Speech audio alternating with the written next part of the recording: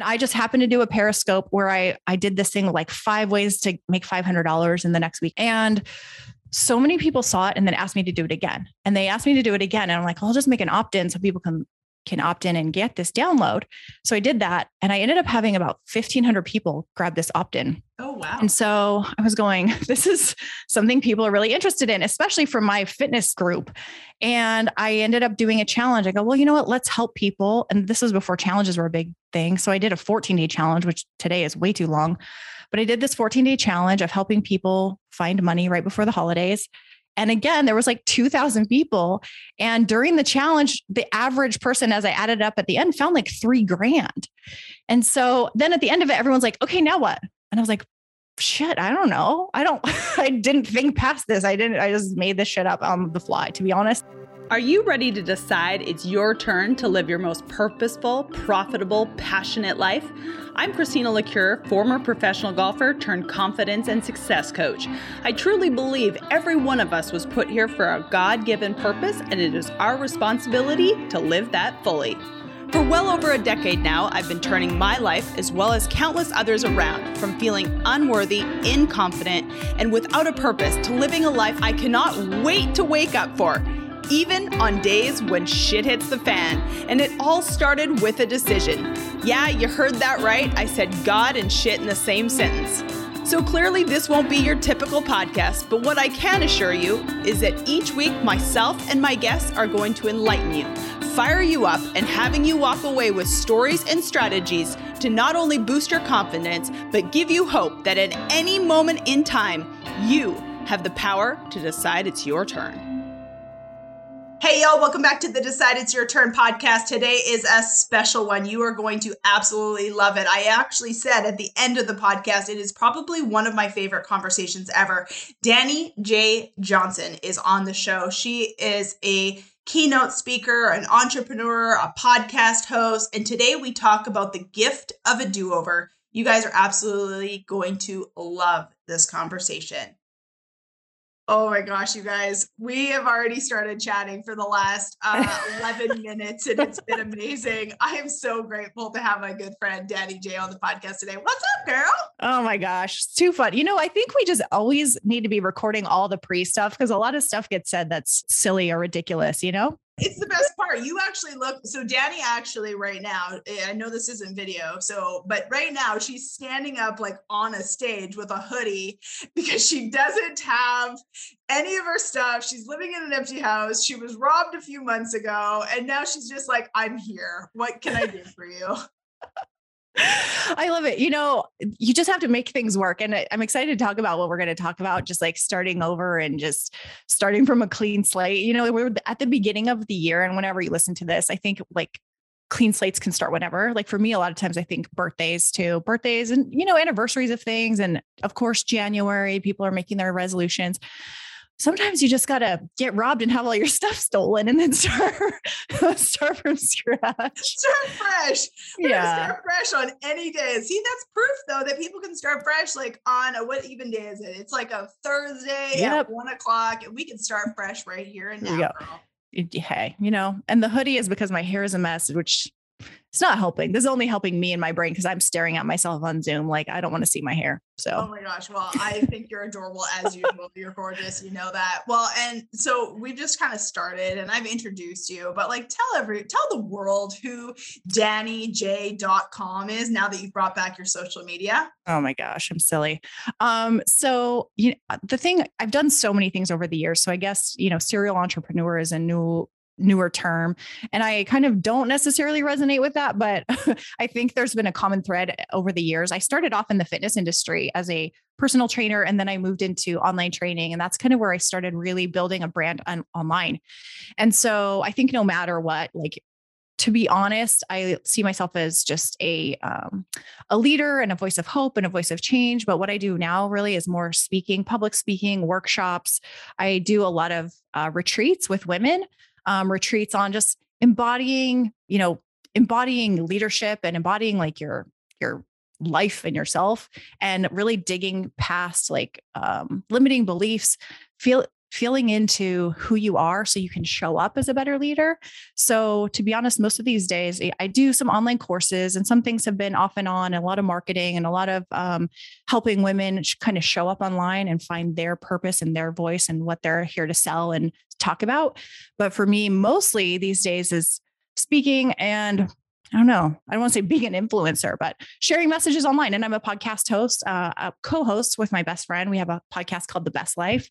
And this year I'm going to be an author, and I'm probably going to be starting my own podcast as well very soon. So there's a couple more things in the works, but yeah, I'm really excited about that. Oh my gosh, that makes me so happy, because I will tell you, you guys, the Best Life podcast, if you do not, number one, listen to it, you're missing out. But number two, if you do not follow the Best Life podcast's social media, Instagram feed, if you just need a day, like, yes, mine is usually motivational and all the things, but if you just need a good-hearted, absolute, like, pee your pants laugh, the Best Life. Where do you guys get all those fucking memes? Because I'm telling you, I am dying 99% of the time. Like, where do you get them all? We cannot reveal our sources. There's like 3 pages, and 2 of them are like meme pages that I follow that just kill me. But one is this random girl that I don't even know how we're friends on Facebook, but she posts some really dirty ones, and she probably has only 600 followers. I don't know how I'm a friend of hers.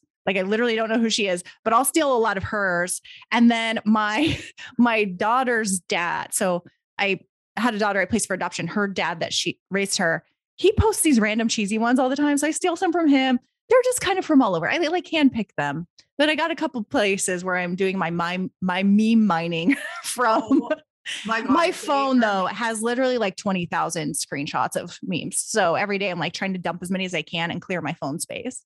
Oh, they're brilliant. Like, literally, if you just, the Best Life podcast, if you take one thing from this podcast, so we're talking about like starting over, and like we're going to go pretty deep here a little bit. But if you take one thing, it's just follow the Best Life podcast. Say hi to Danny and Jill. They're 2 of the greatest women I know. I've known them only probably for 4 or 5 years, but like, I respect the living hell out of you guys, and your memes are just freaking to die for. It's like our secret little. So like, you know, Jill is my partner, and she has a fitness brand. And so she always feels like it's her place where she can kind of share some of that stuff too, where she can't necessarily do it on her own personal page. I could kind of go either way on my personal page, but it's kind of a fun place to just share that side of ourselves where it's not necessarily like the professional side, but we can have a little bit more fun. So that's like our little, little fun place to put that all. Oh my gosh, I love it. You guys, so Decide It's Your Turn, before it was just a podcast, we did events, and Jill Coleman, who is Danny's best friend and podcast host on the Best Life podcast, she actually spoke in Austin at my event, and you were there, Danny.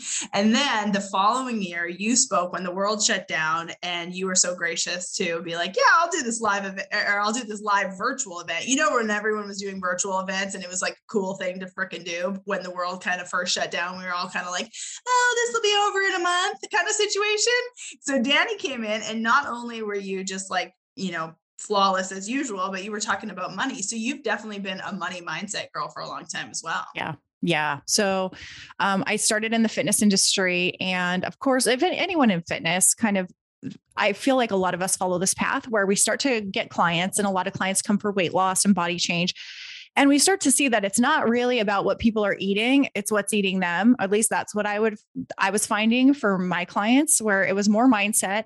I'd have people coming in and they're like, just tell me what to do. Just tell me what to eat and tell me how to work out and I'll do it. I just need to lose 30 pounds. It's just really urgent. And I'm like, I'd say I'd have them give a food diary to me or something. And I'm like, this looks fine, actually. So what's really going on? And so I started to go down this path of starting to talk more about mindset. And the tricky thing about mindset is people will pay for a meal plan, but they're not going to pay for like a mindset plan, right? Isn't that the bloody truth? This is all I do. And so I realize what I do is really hard, because most people are like, wait a minute, is there really no huge, massive ROI on money on the other side? And I'm like, yeah, there is if you get your confidence right. But most people aren't paying to fix their fucking confidence, which makes my job really hard. But yet it's the one fucking thing that matters. Yes. Go ahead. Yeah. So no, it's so true. And so nobody's, we're not like I think it's probably some self-awareness. We don't necessarily think that the reason we are struggling in our relationships or struggling in our finances, struggling in our bodies is because something in our minds are messed up. We just think if you just show me how to make money or if you just show me how to lose weight, I'll be fine and everything will be fixed and I'll be happy. And we know that's not the case. And so I was down this path of fitness and kind of mindset, and I got into some network marketing businesses. But at the same time, I was also noticing with my clients, especially a lot of my binge eating clients, which I tended to start to attract more, is they were also struggling with debt and finance stuff. And so I saw this correlation between like overeating, binging, and then overeating or overspending. And this just a similar thing with food that people do with money. And so because I was getting into network marketing, and there's a lot to talk in network marketing, you see a lot of like wealth and six-figure kind of messaging, also mindset messaging. But I started to kind of tie them together. And what really got me out of fitness fully was I went on a mission trip to Belize, and it was right around Christmas time. And I was at an orphanage. And the day it was Christmas Day, actually, the staff was trying to make a meal for all of the volunteers and all the kids. And so that morning, usually we'd have breakfast and lunch, but because they were spending all the time in the kitchen for this big Christmas dinner, there was no food all day. So I was freaking starving. And I was getting really grumpy, and someone brought me a sandwich, a peanut butter sandwich. It was like on Wonder Bread, like shitty white Wonder Bread. And I come from the fitness industry where I was like bikini competitor on magazines, like really hardcore into it. And my first thought when they handed me was just like, I'm not eating this shit, like these carbs. And then my next thought was like, oh my God, there's nothing else to eat. And so I realized the like brattiness of my initial thought of like, ew, I can't eat white bread carbs. And then going, I'm in an orphanage and this is what they deal with every day. They're hungry all the time. And I'm sitting here bitching about white bread. Like, how fucked up is that? And so it really shifted me in shook me, I should say. And I was going, oh, wow, I'm working with clients who are literally texting me every day, asking if they can eat carbs after 4:00. And there's people in the world right now who are lucky to get a slice of Wonder Bread and peanut butter for their whole day's meal. And so I went home and I just kind of shut down. I'm like, I can't do this anymore. I can't talk about fitness anymore, because if I have one more person ask me if they could eat carbs after 6:00, I'm going to scream at them and like flip out. And not that it's not a valid question, but I'm just like, this is not the questions I want to answer anymore. I think there's bigger things. I think there's more important things out there. And it gave me a big look at my privilege about being a woman, about what we have opportunities to do in America versus other countries. And so I kind of started going down the money path more because I saw the tie-ins and the similarities. And I also had a personal money transformation with my ex-husband. We ended up losing our home and filing bankruptcy after the economy crashed and rebuilding everything. And I noticed that my personal like tendencies to binge eat as I got control of my finances started to disappear. So it was kind of one of those like those domino things where you deal with one thing and then the other things fall into line. And so that's kind of how I started to get into the money space. And it wasn't even a conscious choice. I actually, I don't know if you remember Periscope, but it was a little social media, like a live streaming. And I just happened to do a Periscope where I did this thing like 5 ways to make $500 in the next week or something. And so many people saw it and then asked me to do it again. And they asked me to do it again. And I'm like, I'll just make an opt-in so people can opt in and get this download. So I did that. And I ended up having about 1,500 people grab this opt-in. Oh, wow. And so I was going, this is something people are really interested in, especially for my fitness group. And I ended up doing a challenge. I go, well, you know what? Let's help people. And this was before challenges were a big thing. So I did a 14-day challenge, which today is way too long. But I did this 14-day challenge of helping people find money right before the holidays. And again, there was like 2,000 people. And during the challenge, the average person, as I added up at the end, found like $3,000. And so then at the end of it, everyone's like, okay, now what? And I was like, shit, I don't know. I didn't think past this. I just made this shit up on the fly, to be honest. And so I spent the holidays kind of asking people who did the challenge what they still needed. And then I ended up creating a course called Master Your Money. And it was actually called Find the Money Project Next Level. But I changed it to Master Your Money. And so then it just the last couple of years have been talking about mastering your money, being faithful with the little things, just finding your way around finances and mindset and all of that stuff. But it really was never on purpose. I kind of fell into it, and it was falling into it out of something that I just felt wasn't it wasn't in service of people, at least for me. I do think the fitness industry is a high service, and I think people are at their stage where they were at, but I was done with that group of people and I needed to move on to the next thing. Oh my gosh. Okay. So I know people are going to listen to this podcast and they're going to be like, what? Where can I get $500 in 5 days? So like, where can people actually, like, I know we always talk about this at the end, but like, does that still exist? And can people, like, I know we talked about it. That's their turn. So like, where can people actually find that? So actually it's still up at findthemoneyproject.com. And there's it's a 7-day thing now, 7 days of emails. Cause I took those 14 days. So the 14-day challenge was actually every other day. So it really was 7 days to begin with. And I just gave people some time in between. So if you go to findthemoneyproject.com, there is 7 days, but I also created, I think it's like $14 on the second page or something. There's a 14-day boot camp, and literally like that was the average. I mean, people were finding like 10 grand. And if you can't find $14 in the first 5 seconds of even opening the email, then I would give you your money back. So it's so true, because you actually talked about it at the virtual event. And it's so true. And so many people took away so many like really great one-liners that you said over the years, like, or over the year of doing that event. Like so many people took that away. And I love what you said right there about like, oftentimes people start something because, and this kind of goes to the whole premise of what we're talking about today, which is kind of, we're all over the place, but I love it because I just obsessed with you, but like kind of like the starting over thing. Like, you were not afraid to kind of like start over and do something different because you trusted yourself and because you were willing to go like, wow, this is no longer in alignment. You know, I've felt that in the golf world before. I was like, wow, this is just not for me anymore. I have to do something different. I have to trust that. And, you know, that's for me, that's my faith thing of like, I just have to believe that this is for me because it feels so powerful. Does that feel true? I literally just got goosebumps. Like it's so true. And there's a part of me, and I don't know if you felt this way, but I definitely was scared to go through. You had to trust myself, but I was also like, this doesn't feel good anymore. And so it's scary to do something new especially because I had built this huge audience of fitness people. And I'm like, if I do money stuff, and this is actually the shift in how my brand name changed to DannyJ.com, was my brand was called the Sweaty Betties.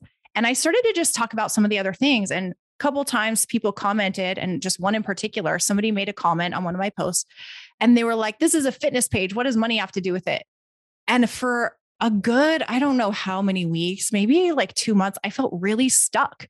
I felt like I couldn't talk. I felt like I couldn't share anything because I was like, oh, this isn't fitness. So I was like, well, what can I call this? What can I call my page? And then I was like, well, shit, if I'm Danny J, then I can talk about whatever the hell I want to talk about. So if I want to talk about money, I can talk about money. If I want to talk about relationships, I can talk about relationships.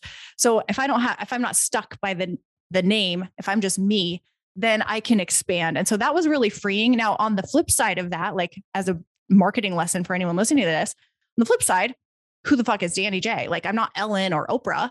So it was very easy to build a brand, the Sweaty Betties, because if someone randomly come across it, they can go, oh, this is fitness. Like it makes sense. But if somebody just comes across DannyJ.com, well, what is that? That doesn't mean anything. So in some ways, building my brand in fitness was way easier because of the niche in the name. And then building your own name can be tricky, but it also can be really freeing because you can go any way you want to go, any way you want to go with it. I feel that so hard. You know, for forever, I was so tied to the fact that I played golf. My social media handle was Golf Christina. Yes. And it literally was one of the hardest things ever, but I just knew that I had to go to be Christina, because if I knew that if I showed up being Christina, that could be Golf Christina, that could be Wife Christina, that could be Christina, that could be Christina sitting on my ass and doing nothing. That just being Christina was like the hardest, greatest thing ever. And I hope that someone takes the lesson out of this, is that if you're stuck, if you're feeling like you're stuck in this like niche that you've pigeonholed yourself, please do not feel like you can't start over. Please do not feel that that is the only thing that you are. But I know the way that I felt. I literally felt like I lost my identity when I lost golf. Yeah, I think so many athletes do. Like that's a really, really tough place to be as an athlete when you stop doing the thing, right? And even for me, for fitness, because I was not only a trainer, but I was a fitness competitor. I was in magazines.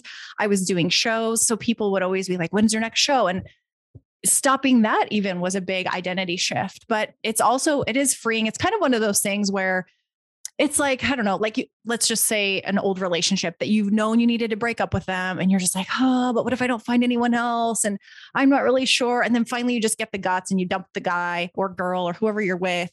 And then, weeks later, or whenever you find like the person and you're like, why was I so scared to leave this relationship? And I feel like that where we have these fears to leave the thing. And ultimately the freedom's on the other side of that, or like quitting your job, to start your own business. Maybe you're in that place where you're like, I'm doing my business on the side, but I got this steady paycheck and you're so scared to leave. And then when you do, you just look back going, what the hell was I so scared of? Like I figured it out, it'll work.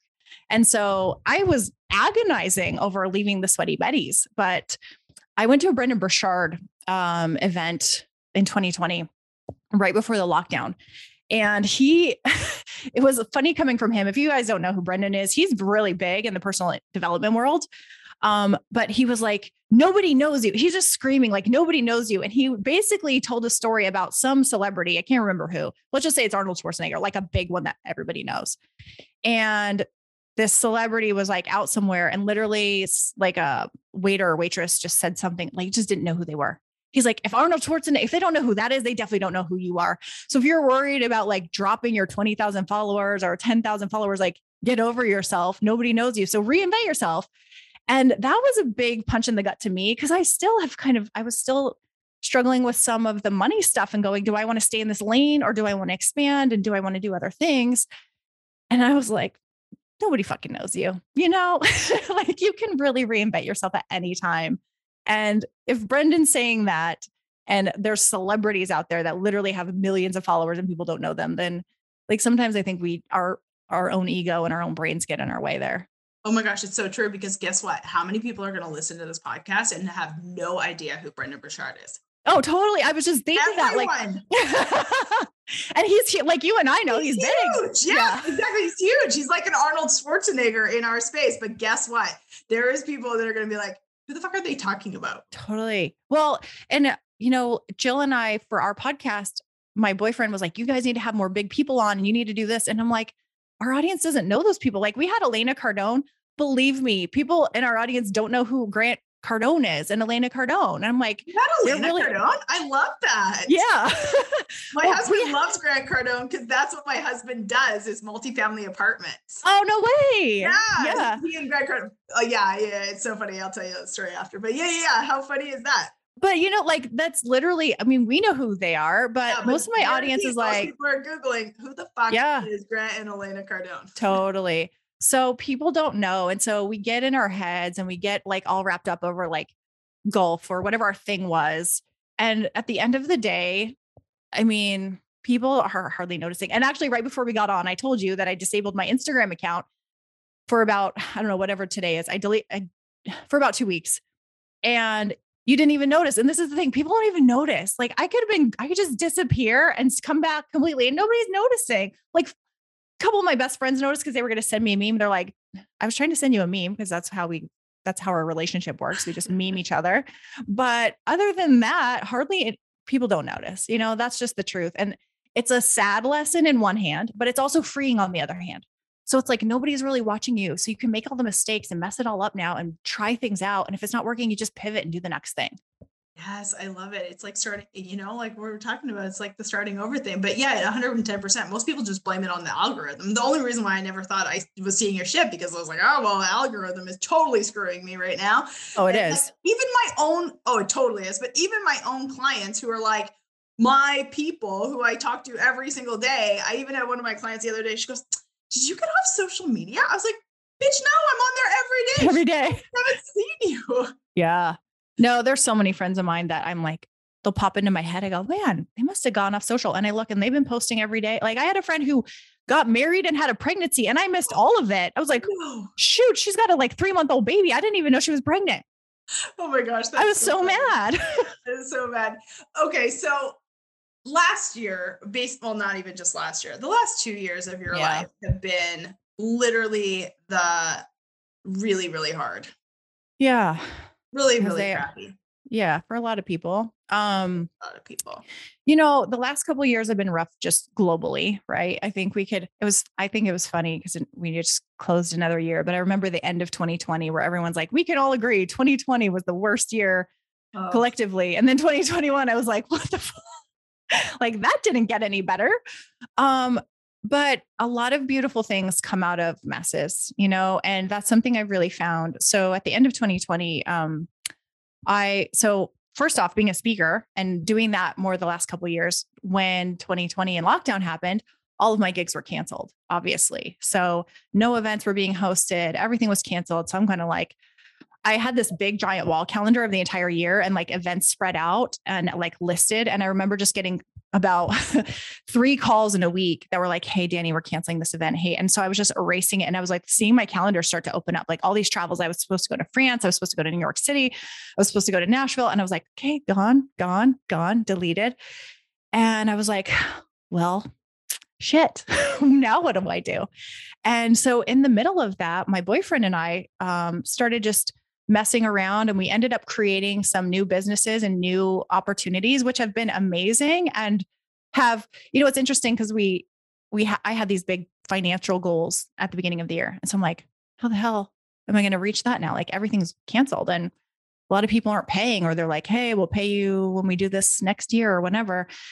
And it's so crazy how things can just work out. We just sometimes need to just be open to like, not worry about the hows and just be open to the availability of possibilities. And so we started some brand new things, some brand new businesses, some things that have nothing to do with what I do now. One of them was like a e-commerce business where we have artists who draw Simpsons characters for people. That turned into like a $500,000 business. So it's like, I'm not an artist. I never even know that. Yeah. I mean, this is like off, like we don't even talk about it, but it's called Make Me Yellow. If you go to makemeyellow.co, and we did $100,000 last December.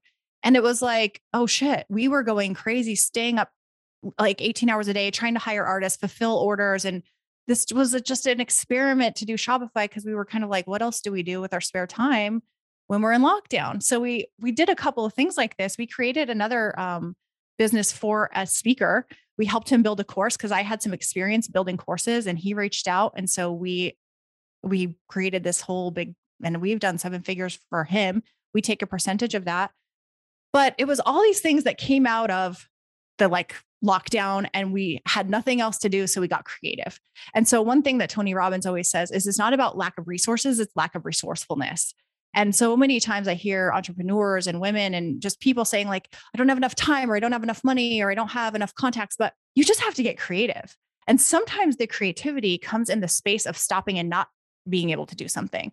And so I think the lockdown, I'm just going to call it the lockdown, but you know what I mean? Just not being able to go places, not being able to do what I was originally supposed to do, gave me the time and place to just go, okay, what else can we do? Like, let's get creative. Things I didn't think took off. Things I thought I was going to do, I didn't do it all. And it was being open to trying something new. And then in the midst of that, my mom got diagnosed with a brain tumor. Literally, my boyfriend and I kind of were staying at their house for a couple of days. And I was like, she just seems off. Took her to the ER. And it was such a traumatic, like it's still this doctor, I want to punch her in the face. But I thought my mom maybe had a stroke. She was just acting a little off and kind of like some stroke-like symptoms. So we brought her in, and it was just me and her because we couldn't have any guests in the room because of COVID. And the lady comes back, and literally I don't know, you see stuff on TV where they put you in an office and they sit down, you're across from the doctor. Well, we're in a hallway, and the doctor comes in just with a loud voice. She goes, "You have a brain tumor." And I was like, "What?" And my mom just goes, "What?" And she goes, "You have a brain tumor." And my mom's like, "You're kidding, right?" And in my head, I'm like, she's fucking kidding, right? And then she said again, she goes, "No, you have a metastatic brain tumor." As soon as she said metastatic, I was like, oh my gosh, she's serious. And my mom's just like, "No, I don't. I feel fine." And I'm like, literally holding back tears going, oh, what the fuck? This is not what I expected when I came in here.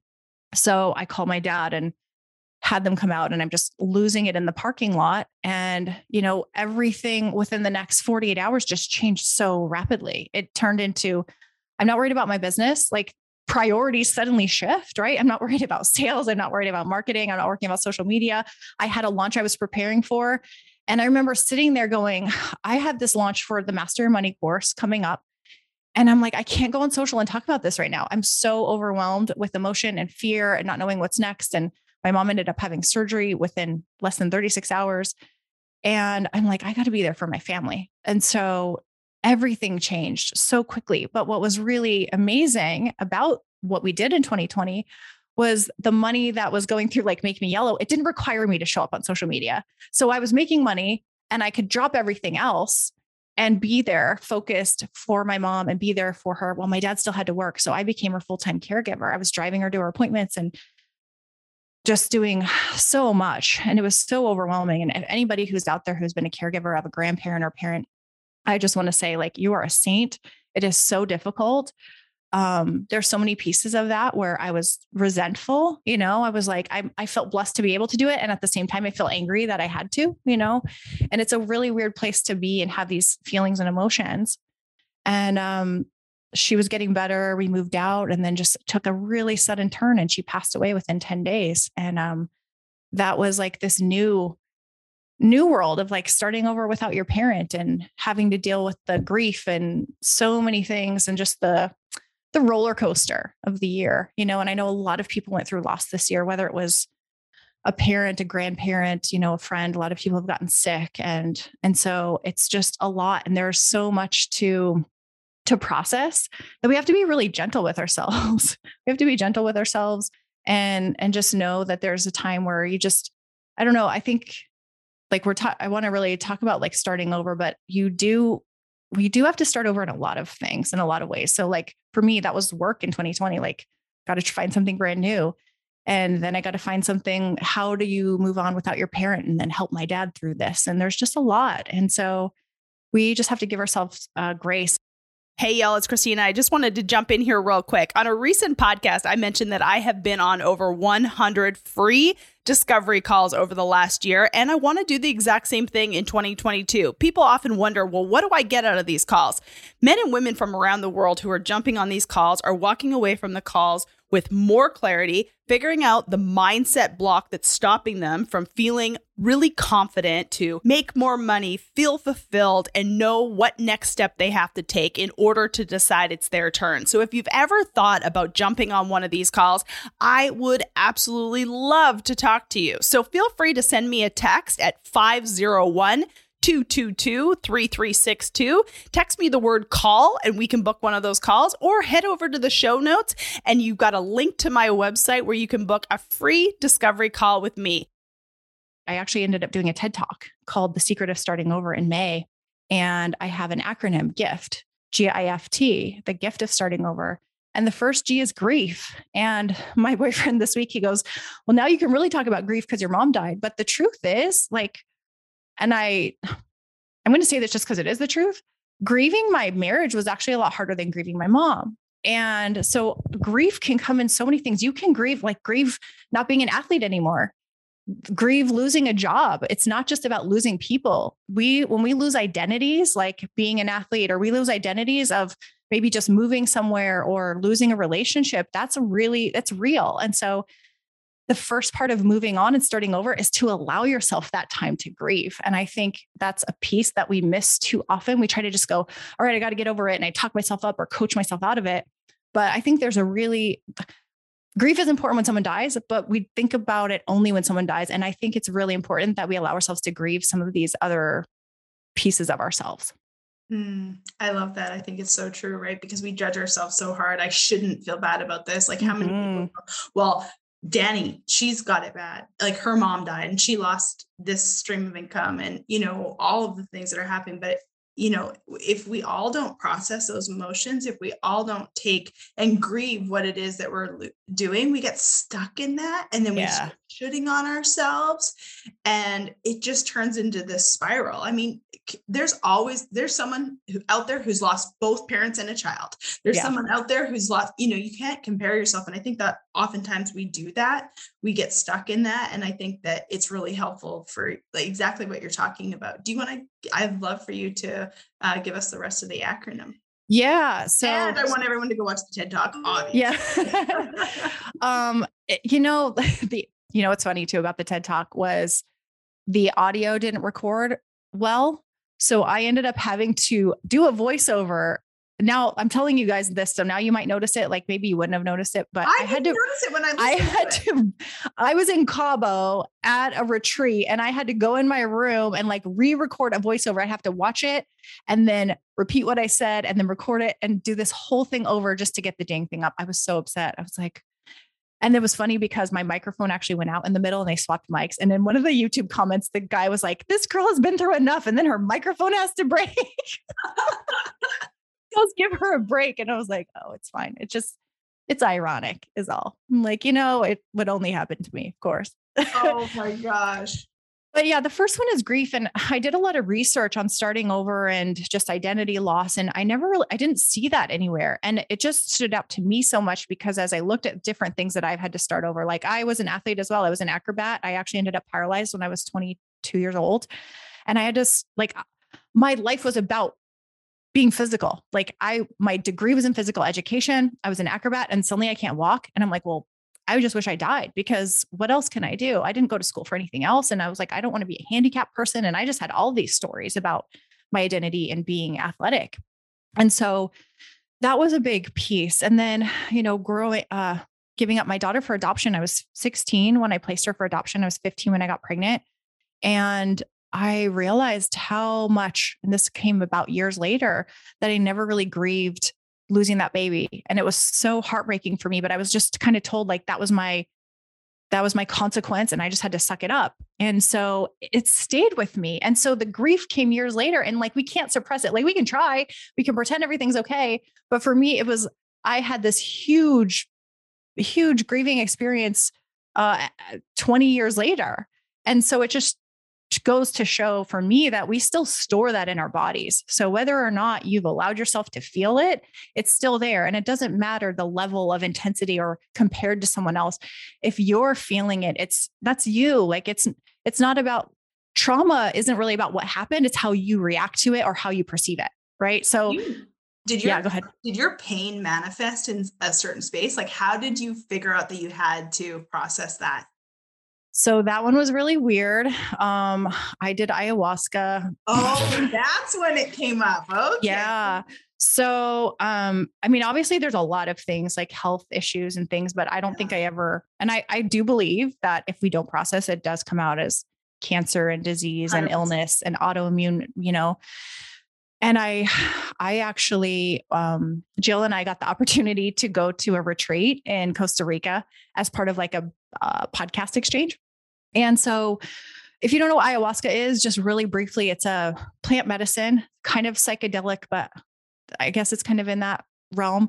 But it's not something you would do for fun, like ever. It's definitely a therapeutic. People have been doing research studies on it the last maybe 30 years on how it helps people get through PTSD and trauma and process things, whether it's ayahuasca or psilocybin. And there's a whole list of different kind of plant medicines.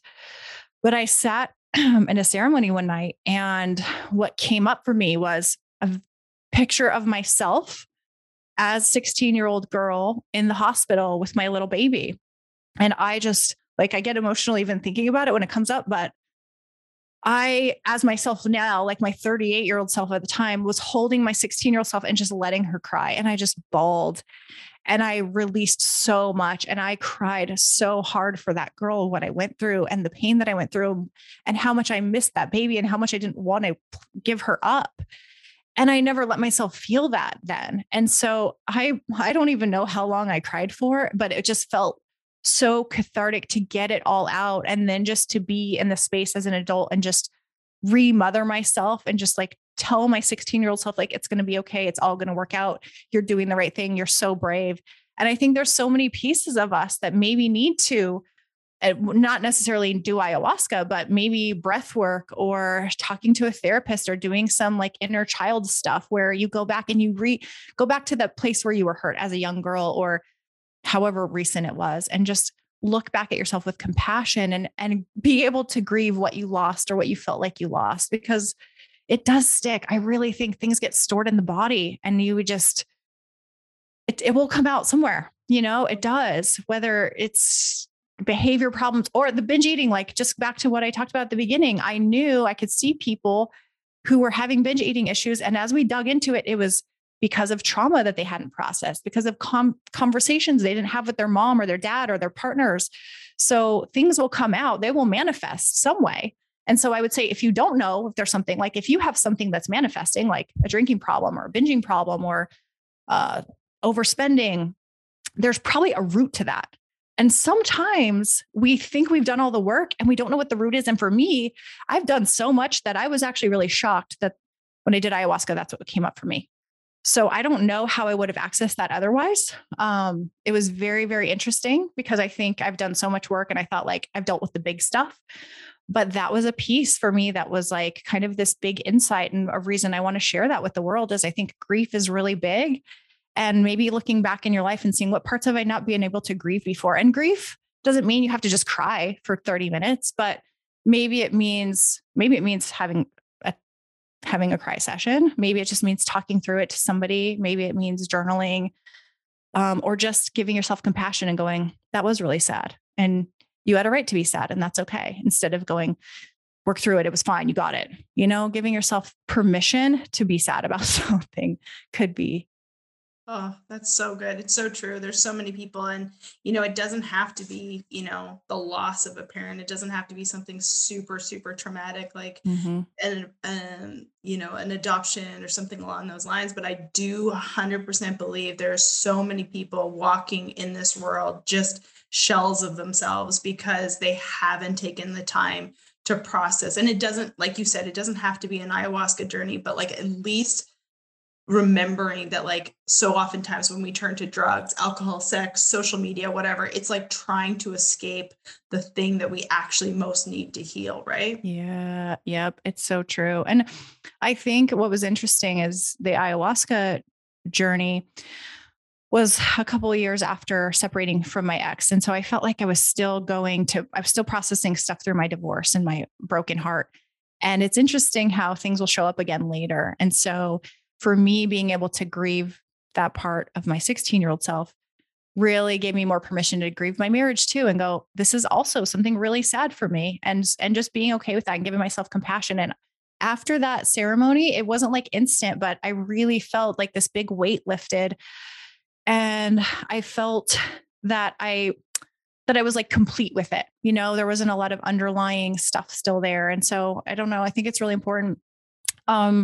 The I after G is insights. And so insights is really about what are the lessons you're learning from this. So, like through my divorce at the beginning of it, he had an affair. And so for me, there was a lot of, what did I do wrong? Am I too ugly? Am I too fat? Like he didn't think I was beautiful anymore. All of these like reasons I'm blaming myself, which didn't have really anything to do with the affair.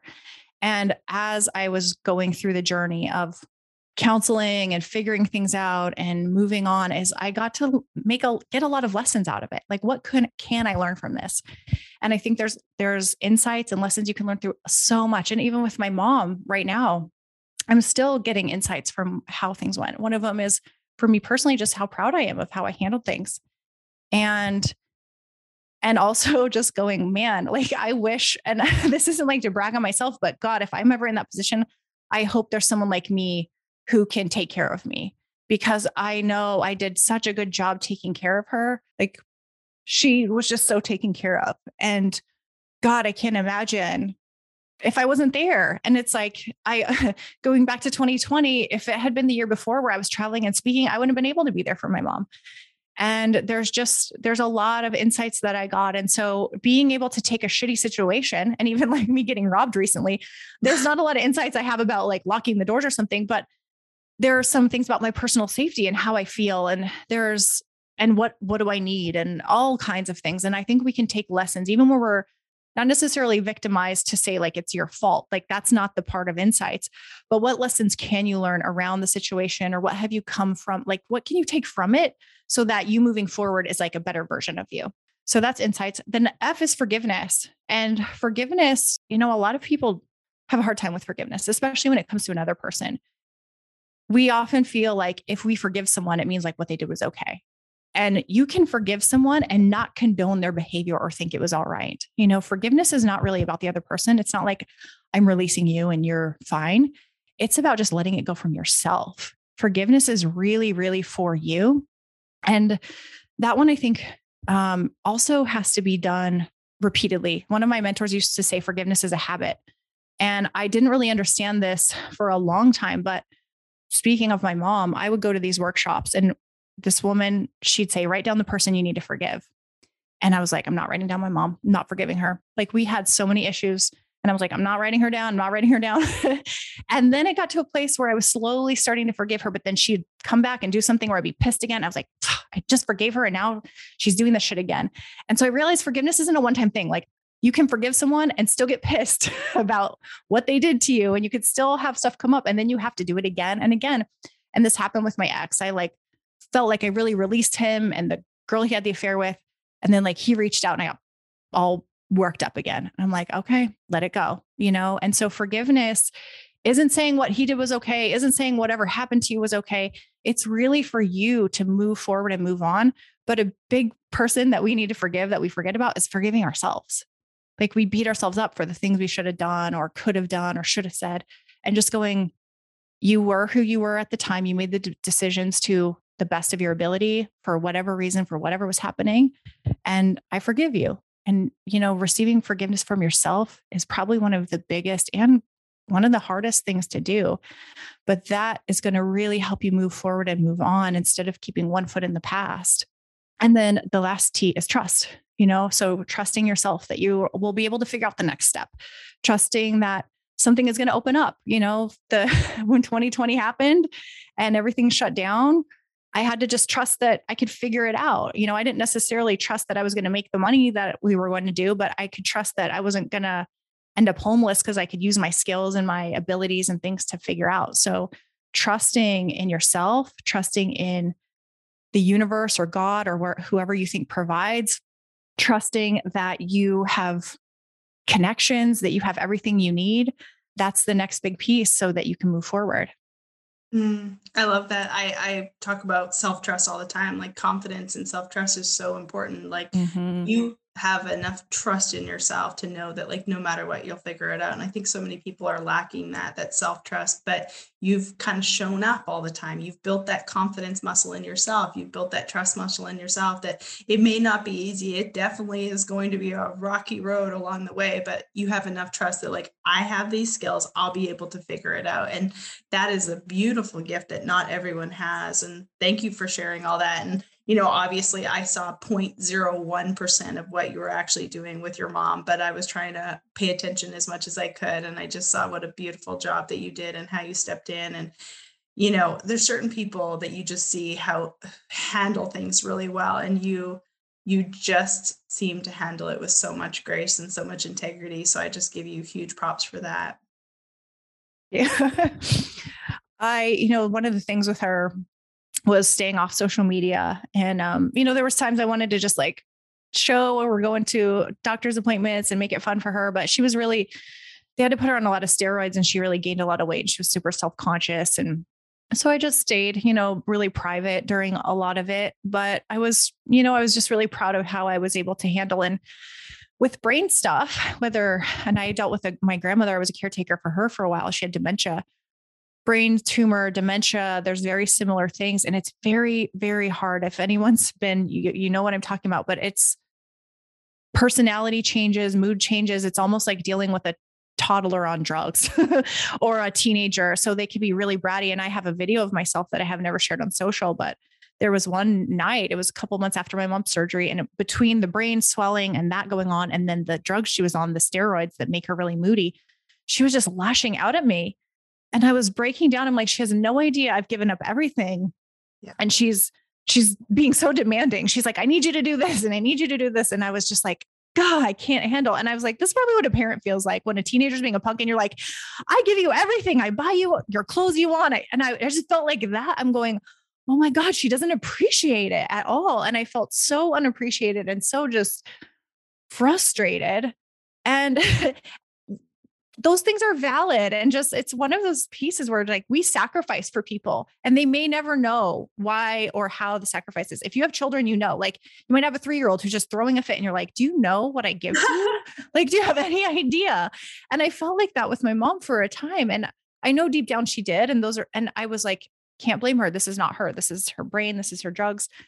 But as women, we do give so much to other people. And sometimes we are not appreciated. And maybe we'll never get that from your 3-year-old or your teenager or your aging parent or something.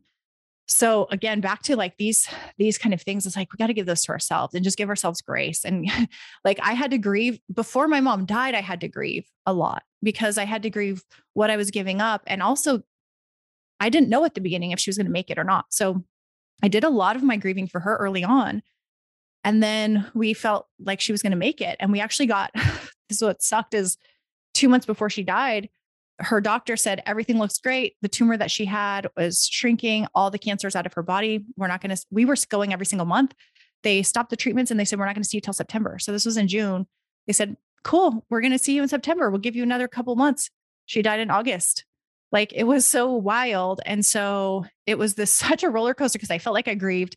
I'm like, she's going to die. And then I'm like, no, she's not. She's great. And then suddenly it just like, whoa. And we just have these times in our lives.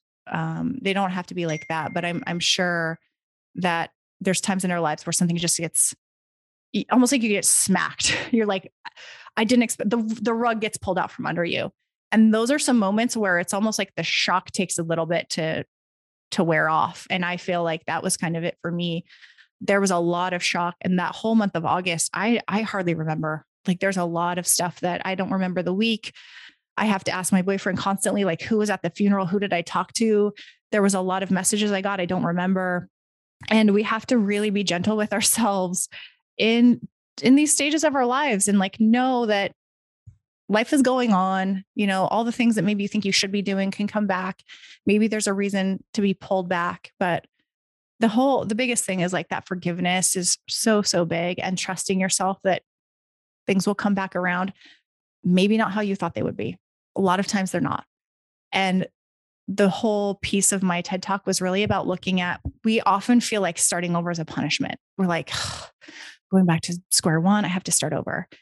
And if you've ever played a game with a kid and like, let's say they roll the dice and they're going to land on a bad square. They're like, no, let me do over. Let me get a do over. Like, they want to roll the dice again.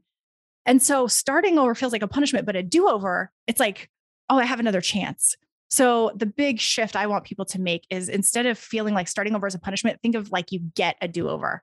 And when you get a do-over, you can make it however you want. You can have a new outcome. You can do something completely different. So I was actually joking around, well, not joking, but I was kind of crying to my boyfriend about like, I'm not an expert in fitness anymore. And I don't know if I want to be a money expert. I go, the only thing I'm an expert in is starting over. I'm like, do over Danny. And I said that. And I was literally crying and having a pity party. But then I said it and I made my own self laugh. And I was like, that's actually pretty funny. And I was like, wait, that's actually great. Awesome. Yeah. I'm like, this is actually really good, because everyone has to start over at something. Like, my story isn't unique. We're all going to lose someone. We're all going to lose a job, an identity of some sort. It doesn't have to be divorce. It could be something else, but you're going to lose your identity somewhere. But if you look at it as a do-over, like, then it's something you can get excited about instead of feeling like a punishment. Oh, that is so good. There's just so much more we could talk about, but maybe we'll just do this again once your social media handle turns to Do Over Danny. I know. I'm actually thinking about starting over. So here's this will be my first. I'm saying it out loud, so maybe I'm going to have to do it. Woo-hoo! So I've been thinking about starting from scratch as an experiment of like, because people are always saying, well, you already have this many followers, da, da, da. Oh no. So I'm like, what if a ton of people doing that right now, starting from scratch on their Instagrams, and their engagements going up huge because half of your followers, same with me, like so many, like, what, 20,000 followers? Well, I guarantee you 10,000 of them are golf people. So your people are probably fitness people. You could do Over Danny, get 50 people and they would be locked in on that. Totally. So I'm thinking about doing it. The only thing I hate is when you put Do Over Danny on Instagram, it looks like Dover Danny, but whatever. How to do Over Danny? I don't know. Starting Over Danny. Dover Danny. But I have been going over this for actually the last 6-8 months. And since I disabled my account, I was like, you know what? Now that I've disabled this, maybe I just do this. So yeah, if you want to follow me, look up DannyJ.com. If I'm not there, look up Do Over Danny. Okay, before we give them one more time of where they can follow you, I always ask everyone the final question, and that is, was there ever a decision that you were afraid to make in life, but once you did it, you felt like it was one of the greatest decisions? And if it wasn't, what was the lesson that you learned? Okay. Every hard decision that I've ever made ended up being the greatest decision or the best decision for me. And I think that when it comes to deciding, it's way worse to be in limbo. It's so much harder to not make a decision. So I told you about placing my daughter for my adoption. That was hands down the hardest. I don't know what things would have looked like in another scenario. There's so many ways it could have gone, but we have a really beautiful relationship now. I met her when she was almost 19 years old, and she is now the editor of the Best Life podcast. And I didn't know that. Yes. No way. She's been editing it since day one. So we're like 4 years in, and she just quit her job to do full-time, like podcast editing and copywriting. She's really, really brilliant. And it's been a really magical, full circle to have her come back into my life. And what's been really cool about that too, is because she listens to all our episodes, and some of them are ridiculous, but on my birthday, she sent me a text and she just said how she feels so grateful that she has someone to look up to and just listen to. She said, just to be able to listen to my wisdom and my stories. And so it's like, I'm speaking every week on the podcast, but I also get to speak directly to her.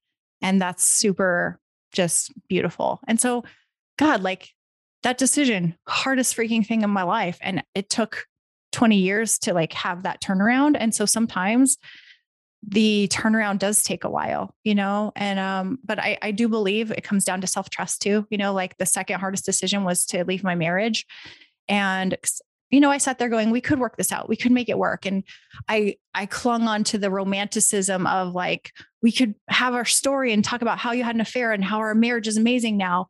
But that wasn't how our story was supposed to go. And, but sitting, waiting, should I stay together? Should I leave? That was prison. That was hell, not making a decision. And ultimately, what got me to do it finally was my parents actually divorced when I was 8 years old, and they remarried each other when I was 11. So they were divorced for 3 years and got remarried. And so I was like, you know what?